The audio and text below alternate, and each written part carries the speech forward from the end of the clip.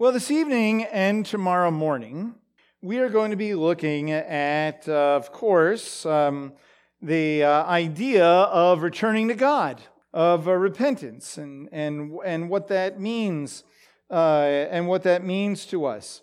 So I thought we would look at it from two different perspectives. One perspective is from the prophets, who's speaking the voice of God, pleading with the people to return. And then the other is a psalm, the great Psalm 51, of a person who confesses their sins. So it's sort of looking at repentance and confession and what it means from two different points of view. From the point of view of God as desiring the return, and of a person who is convicted of sin and repents.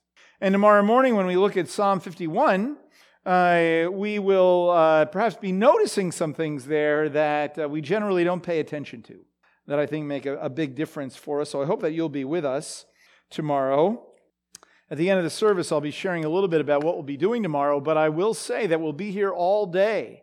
So if you can come in the morning, it's great. If you can come in the afternoon, in the evening, you know, it's sort of like choose from column A, B, C, or D, or all of the above, right? So it is a very special day, a special time for us, and I hope that you will be with us. All right. Well, you know, many of you know who Stuart Dauerman is. He has been around for a very long time. He used to be known for writing and singing songs for many years, and now he is more probably well known for his teachings and speaking and his blog called Interfaithfulness. And he has been around since the very beginning of the modern Messianic Jewish movement.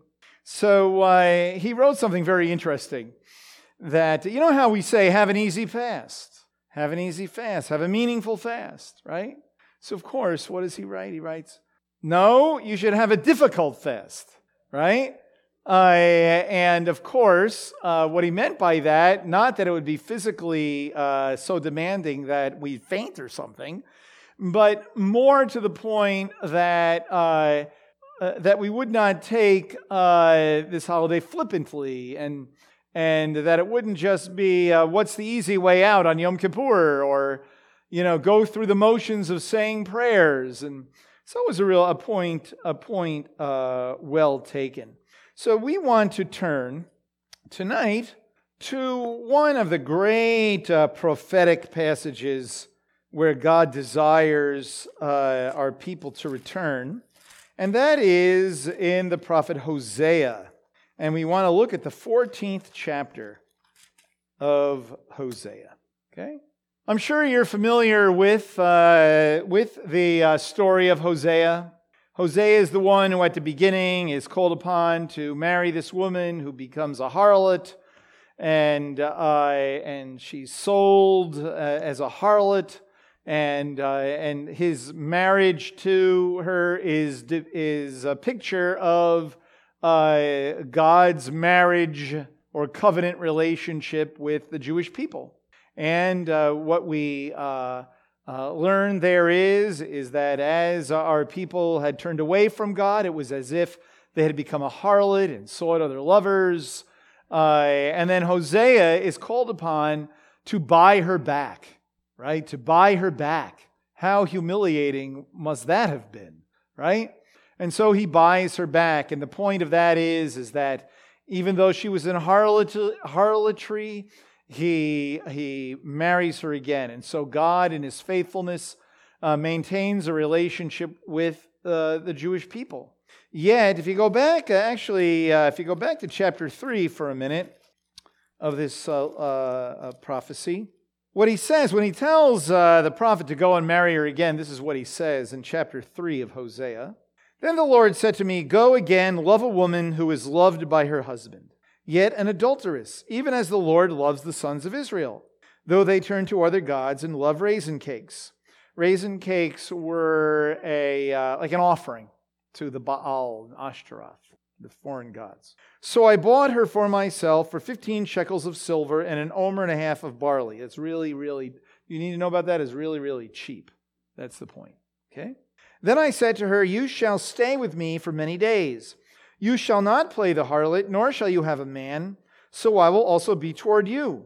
So what he's saying is, I'm buying you back, but we're not going to have a normal relationship because of your sinfulness. Yet I'm going to spare you from running around as a harlot, yet we will not have a normal relationship for a period of time. And then he explains that in verses 4 and 5. For the sons of Israel will remain for many days without king or prince, without sacrifice or sacred pillar, without ephod or household idols. In other words, you'll remain many days without a kingdom, without a temple, without a sacrifice, and then even without, thankfully, without foreign gods as well. Then it says, afterward, the sons of Israel will return and seek the Lord their God and David their king, and they will come trembling to the Lord and to his goodness in the last days. So he says that there will be a time of dryness. There will be a time of wandering. There will be a time of parched ground. There will be a time of fruitlessness. There'll be a time of wandering, of darkness. But that is not all that there is, right?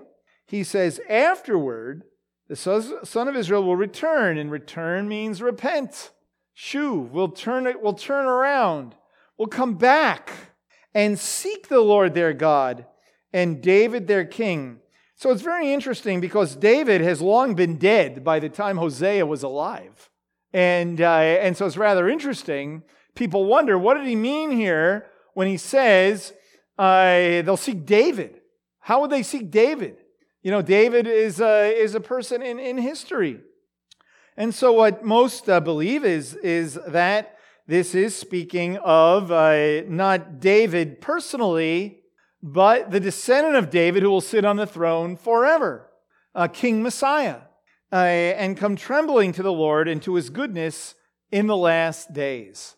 And so here we see that God desires, the heart of God is that the people would return. You know, even though the people have turned from God, God doesn't hate them. He wants them to come back. It's painful for God that the people are in rebellion. But they must come in a real way. And they indeed will seek the Lord their God and David their king. And this is very interesting because we know that when Yeshua came, he is indeed the king of Israel, as he's called in the beginning of the Gospel of Luke. And we know that Jewish people have been believing in him, not en masse, not the majority, but as the Bible has always taught, a remnant. Just as Paul says in Romans chapter 11, God has not forsaken his people, has he? May it never be. And then he, as we said on Rosh Hashanah, he uses himself as Exhibit A, that he's Jewish, he's from the tribe of Benjamin, he's an Israelite. And just as there has been a remnant all during the history of Israel, a small number of true believers, so to speak, so at the present time, there's a remnant according to the grace of God. And so in 2016, there is a remnant according to the grace of God. We'll just say of Jews and Gentiles who really embrace the Messiah of Israel. But we know that the day will come when all of Israel will indeed turn to the Lord. Well, when you go to the end of the prophecy, here you have this plea of return. Now, some would say this is a prayer of Hosea, that this is actually a prayer of Hosea that the people would return. So whether it's a prayer of Hosea that the people would return, or it is the word of that it is, thus saith the Lord, calling the people to return in one way or another, one of the things, the most profound or most basic truth here is that God desires us to return to him. And may I say that this speaks of returning to him and embracing the Messiah, but it's still true that even if we have embraced the Messiah, let's face it, there are many people who have embraced Yeshua or Messiah followers who are not exactly stellar examples of what it means to really live for the Lord.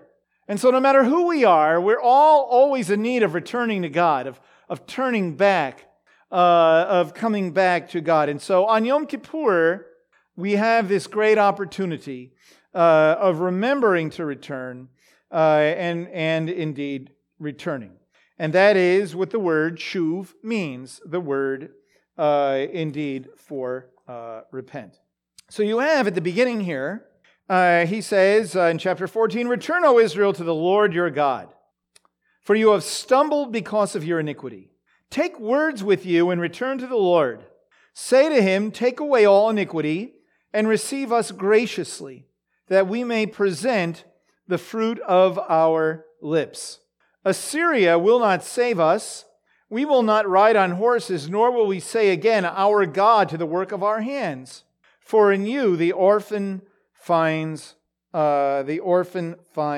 mercy."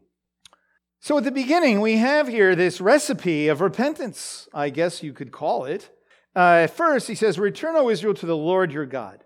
So this is, of course, important to pause and say, it doesn't say, "Return, O Israel, to doing things the right way."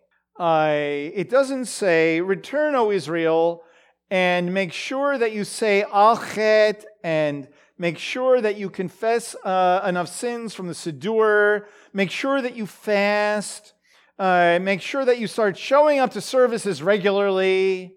Make sure that you begin reading the Bible through in a year.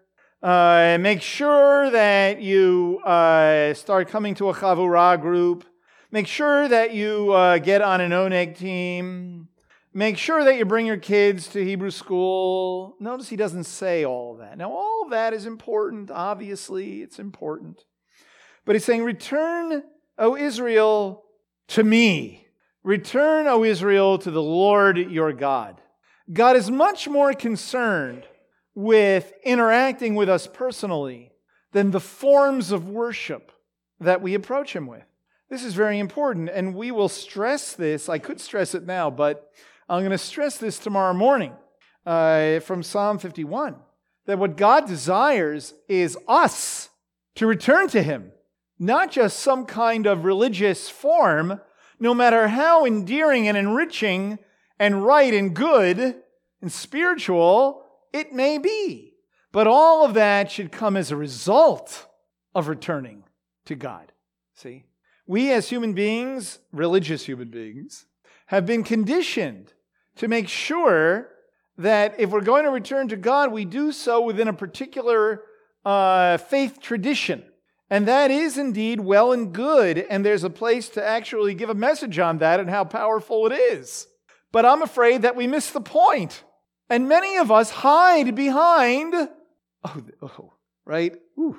Many of us hide behind our traditions for fear of just standing there before God.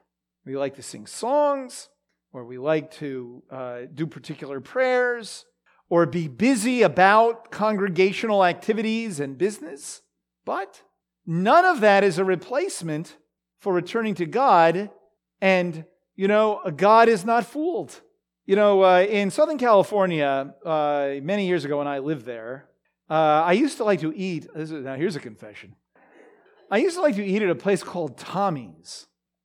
I don't know if you've ever heard of this restaurant in Southern California, but it is, there are many of them, and they're actually not even indoor restaurants. What they are they're like a booth on a sidewalk all over the place, and they were known for chili and chili burgers and chili stew.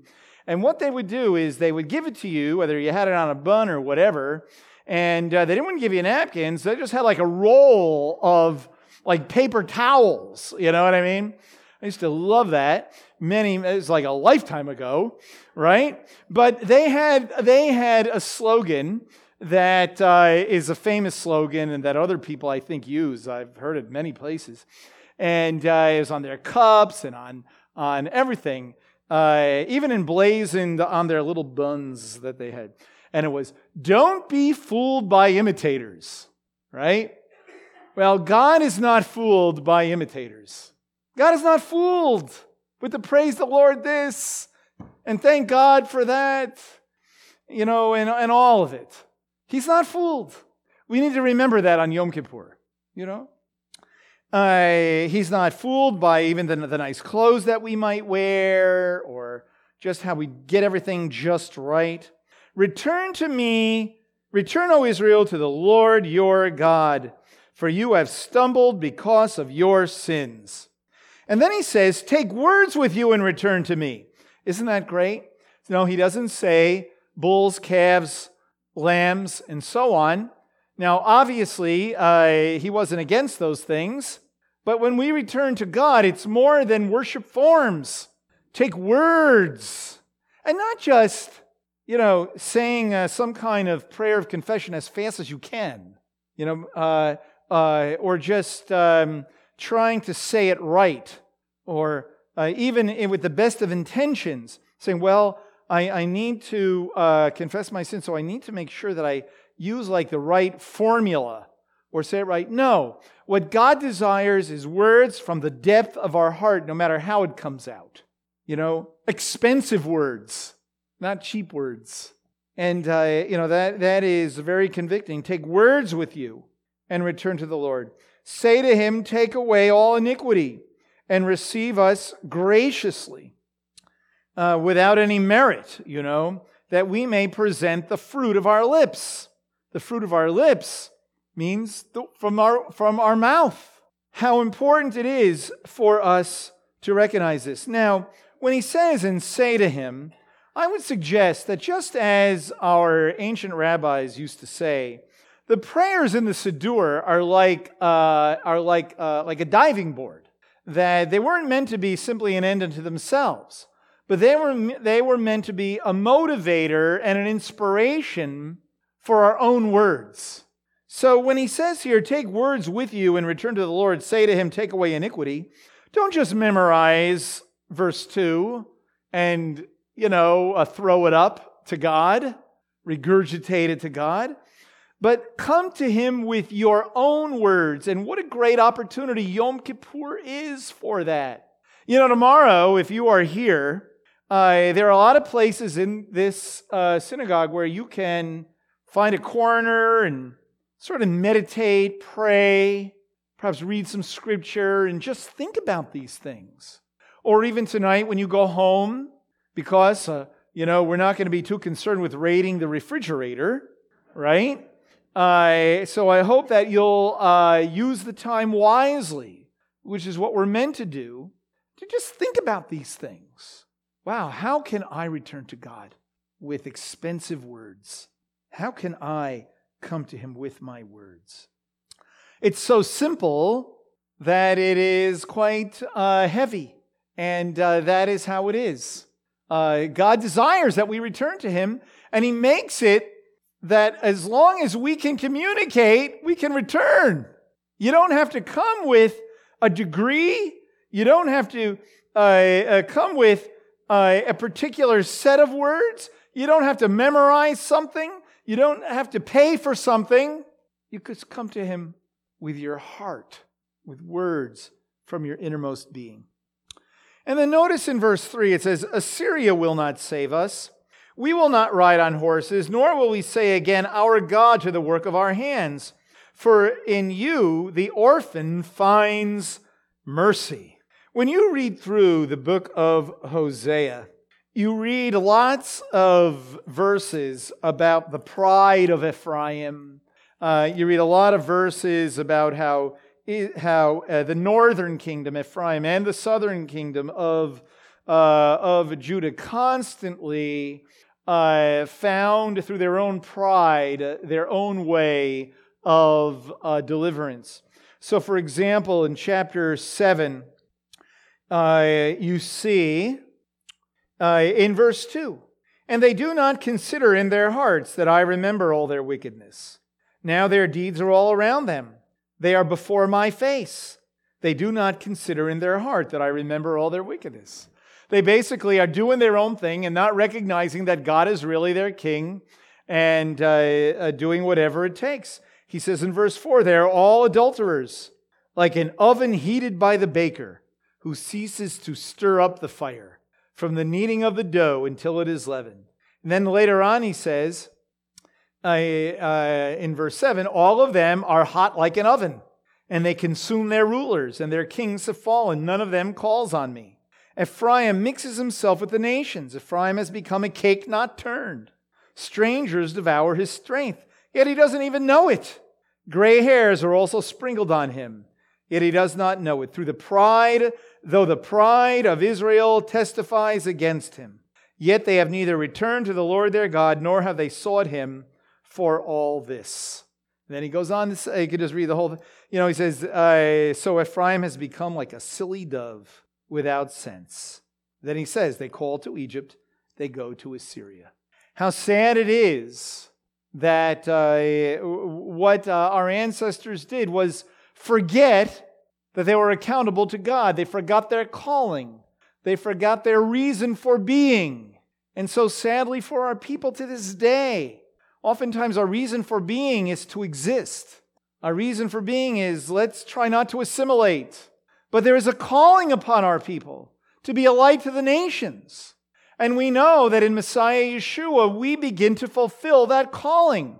But how sad it is that so many of us have forgotten that calling, and that we are just concerned about maintaining, about existing, but that we don't give enough thought to furthering the calling in our lives. How sad it is. These are the things that we need to be thinking about. When it says, Assyria will not save us, nor will we ride on horses, nor will we say again, our God, to the work of our hands. May I suggest the work of our hands here, yes, is idols, but may I say the work of our hands maybe is what we do Monday through Friday. Maybe the work of our hands is what we occupy ourselves with all day. Our careers or other things, whatever it might be. See? Now, it doesn't mean that, obviously, that those things are not bad. There's nothing wrong with having a career. There's nothing wrong. Obviously, it's all good about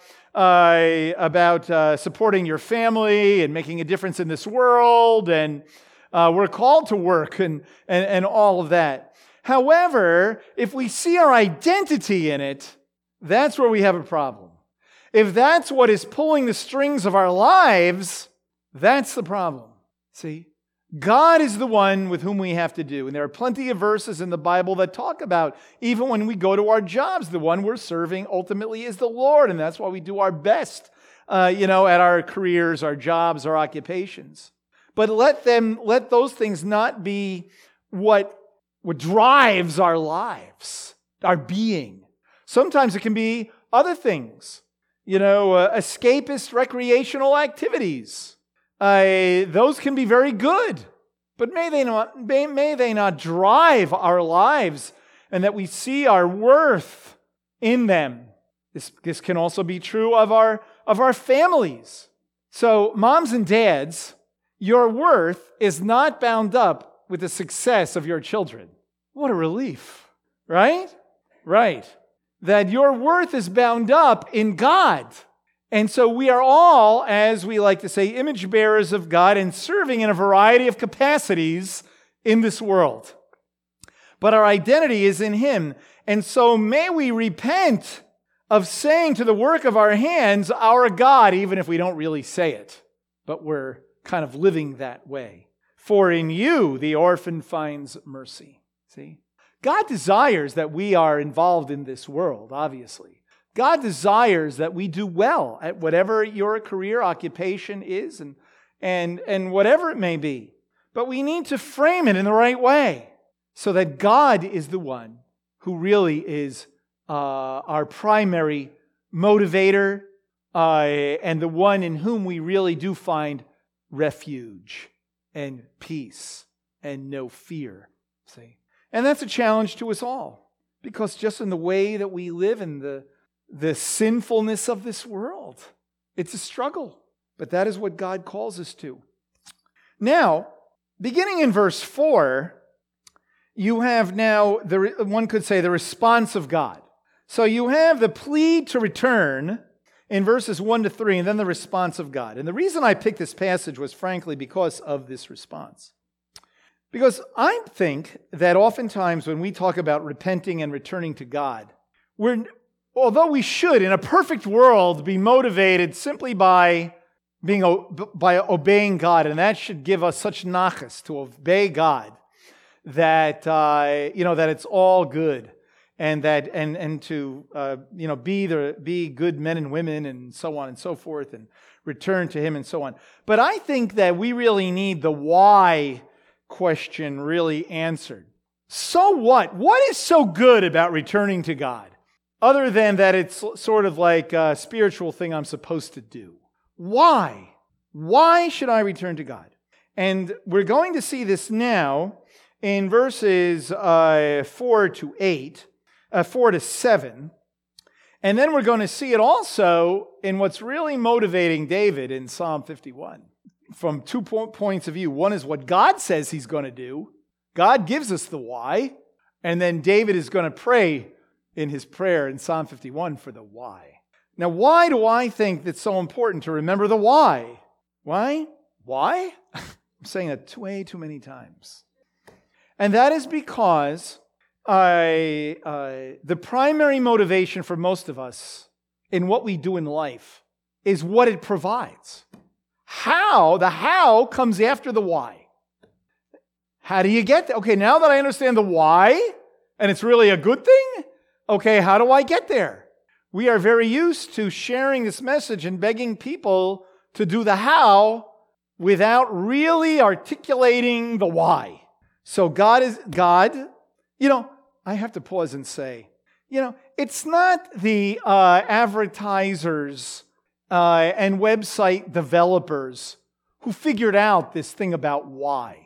Yeah, it's right here in the Bible, right here from the ancient world about the why. I will heal their apostasy. I will love them freely. For my anger has turned away from them. I will be like the dew to Israel. He will blossom like the lily, and he will take root like the cedars of Lebanon. Not only that, his shoots will sprout, and his beauty will be like the olive tree, and his fragrance like the cedars of Lebanon. Those who live in his shadow will again raise grain, and they will blossom like the vine. His renown will be like the wine of Lebanon. That's why. And what did it mean to those people, and what does it mean to us? Well, first it says here, I will heal their apostasy. I will heal their... That's an interesting choice of words, because normally it might say, I will forgive their apostasy. But he doesn't use the word forgive. He uses the word heal. I will heal their apostasy. See, he calls it healing. See, without the forgiveness of God, we are ill on the inside, and sometimes that manifests itself even on the outside. That when we do not walk with God, it is like a festering boil or worse inside of us. And it is like this achy pain that keeps coming on and on and on. And we try to fix it. We take varieties of medications that we can get our hands on, whatever it might be, to try to heal that. And the saddest thing is when we don't even realize that we're really sick. And we just go on and it just continues to eat us up. And then it's not until we stand before God that we realize the diagnosis. And then it's too late. And isn't that the saddest thing when you hear of people? Didn't go to the doctor, and then it's too late. God says, you come to me and I will indeed heal you. Now, in the big scheme of things, yes, we're all ill. But I think also for us, when we are in need of forgiveness from another person, it just makes us sick that we need healing. Don't we look at the world and say, the world is sick, the world is ill, the world needs healing? Well, individually and communally, we are in need of healing. Healing that only comes from God. And when he says here, I will heal their apostasy, it tells us something about the power of forgiveness. That do you know that when you forgive someone, you're bringing healing? Wow, how powerful is that? You're bringing healing when you forgive. Our relationship with each other is a mirror of our relationship with God. Of course, we don't need to forgive God for anything. right? But we need to seek His forgiveness. And when we are forgiven, we are indeed healed. See? And so, therefore, when we have this mutual healing, when we offer forgiveness or we are forgiven, that indeed brings healing. And so there is great healing power. It brings reconciliation. And again, we have this great power to bring life to people in the sense of forgiving. And God forgives us. And my guess is that there's more than one of us here tonight that is in need of forgiveness from God Himself and from others. And so may healing come. May the power of healing in forgiveness come. Then he says, I will love them freely. I will love them freely. Okay?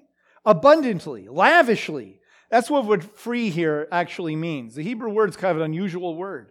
There's a lot of unusual Hebrew words actually in all of this. And when he says, I will love them freely, it doesn't mean like simply nothing's holding me back, but it's speaking of it like pouring out abundantly. Okay? So I will love them in abundance.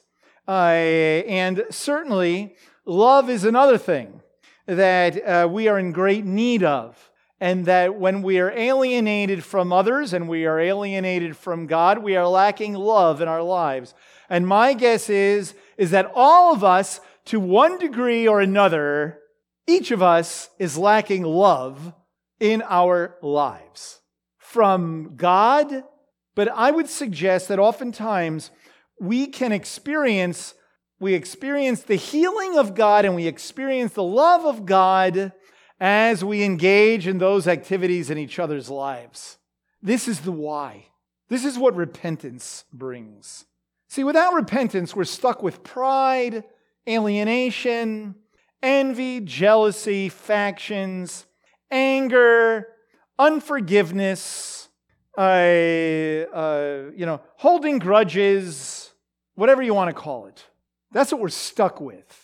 But if you really want to have healing and you really want to be loved and to love, the doorway is returning to God with your words in true humility. For my anger has turned away from them.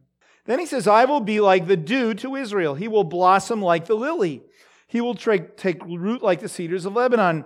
We don't have time to turn to it, but there are a lot of verses here that describe the sins of Ephraim as parched ground. And that's what he means here when he talks about the dew. He will be refreshment to Israel. A blossom like the lily. And he will take root like the cedars of Lebanon. Grow and flourish.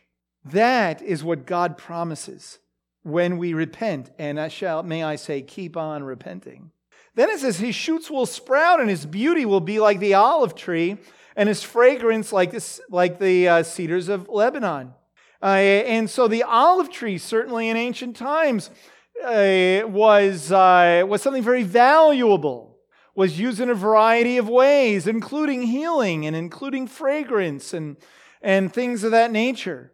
And so he's saying that you will become like the olive tree. You will become beautiful. You will become one who gives life and who people love and blossom with. Those who live in the shadow will again raise grain. They will blossom like the vine. And his renown will be like the wine of Lebanon. There will be prosperity in the sense of satisfaction and growth and all that is good. Because you see, these are the things that back in the Garden of Eden, that God desired His creation to be like.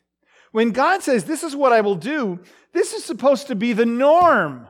But we cannot experience it because so much is in the way.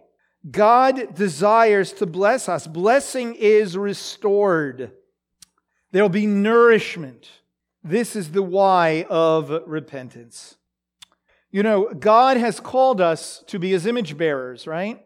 To be His image bearers means to be a blessing. to be a blessing as God is a blessing in the midst of the earth. We are called to be a blessing in the midst of the earth.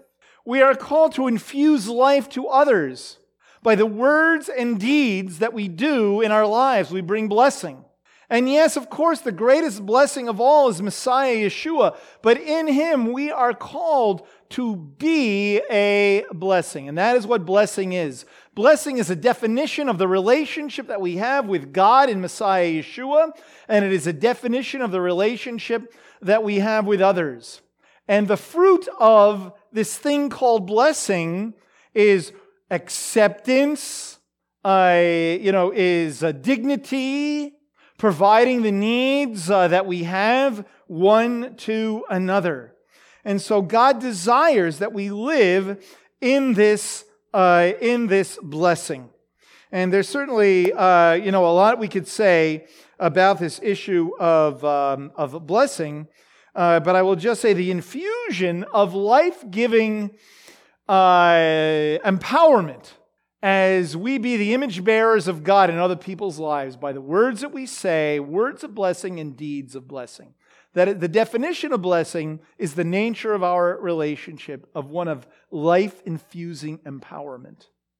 It's said that in our world, people take this concept of blessing and twist it around and make it into prosperity, what we call the prosperity gospel. And we turn it into, God wants you rich and happy and wealthy and, and healthy and all of that. And if you're not all of that, you're missing the blessing of God. But that's missing the blessing of God. That's missing the blessing of God. Okay? That's making it anthrocentered rather than God-centered. See? And tomorrow morning we'll be talking more about that. But I guess let me just close by saying this. Yeshua and John the Immerser, John the Baptist, said at the very beginning of their words of ministry, repent, for the kingdom of heaven is at hand. May I say, another way of saying the kingdom of heaven, to get your arms around that, is the place of the blessing of God. The place of the blessing of God is at hand. The doorway is repentance. See, so if we preach repentance, that's like saying, it's like saying this. I said this in our men's chavurah last Wednesday morning. So let's say that someone is really, really hungry. And the good news is, that we say to them is, you see that house over there? If you walk through that door, you will find a table full of wonderful food and it's all for you. Okay? Now, if we just said to that person, I got some great news. There's a door over there. All right? Have a nice day. We don't get to the news. The repentance is the way in. It's not an end unto itself.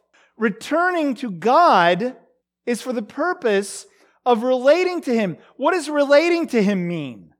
Be forgiven. What does forgiveness mean? Well, you're right with God. It's number 4 on my doctrinal statement. Okay, but what does it mean? It means to live a life of what God calls blessing in Him. A rich, satisfying life of peace and acceptance and dignity, of being fully human, of what it really means to be alive. That's what it is. It's not Fruit Loops, like, nice sugary cereal. Something that placates us. Something that's good for a season. Something that's nice to do. It's something that lasts forever and is within us and gives us the absolute reason to live every day and to be joyful in the Lord and to desire to serve others. That is what happens when we repent. And tomorrow morning we're going to talk more about that.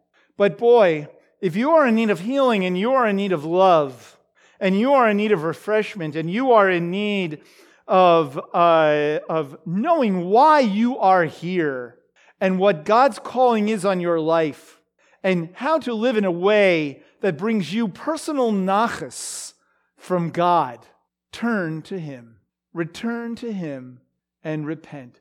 Just bring your words. And you keep doing that, and you will see a difference in your life, because that is indeed God's desire. Just as the Father waiting for the prodigal son with open arms to return, so God waits for us on Yom Kippur. Let's pray. Lord God, thank you that you love us so much, that you never give up. Thank you, Lord, that you created us to be fully human beings. You've created us to serve one another. You've created us as we live out your Torah. That indeed is blessing, as we love our neighbor as ourselves. And as a result, we receive blessing. What a marvelous way to live our lives. Lord, we cannot control the circumstances of our lives, but we can control ourselves. We cannot control who's driving cars on the road. We cannot control our children, our parents, our spouses, our brothers, our sisters, our bosses, our co-workers. We can't control them. But Lord, we can control what's within us and how we negotiate this life with fullness of joy. Lord, thank you that Yeshua said that he came to give us life abundantly. Lord, may we really have and live that life. Lord, thank you that it is not just feeling good, for Lord, there's enough pharmaceuticals that can make us feel good. But Lord, we're talking about transformation, a real transformed real life. God, I pray that we might want that as the deer pants for water, so we might want more of you, Lord, more of your healing and your love and your refreshment. God, may we realize that is what happens when we repent. And we pray in Yeshua's name. Amen.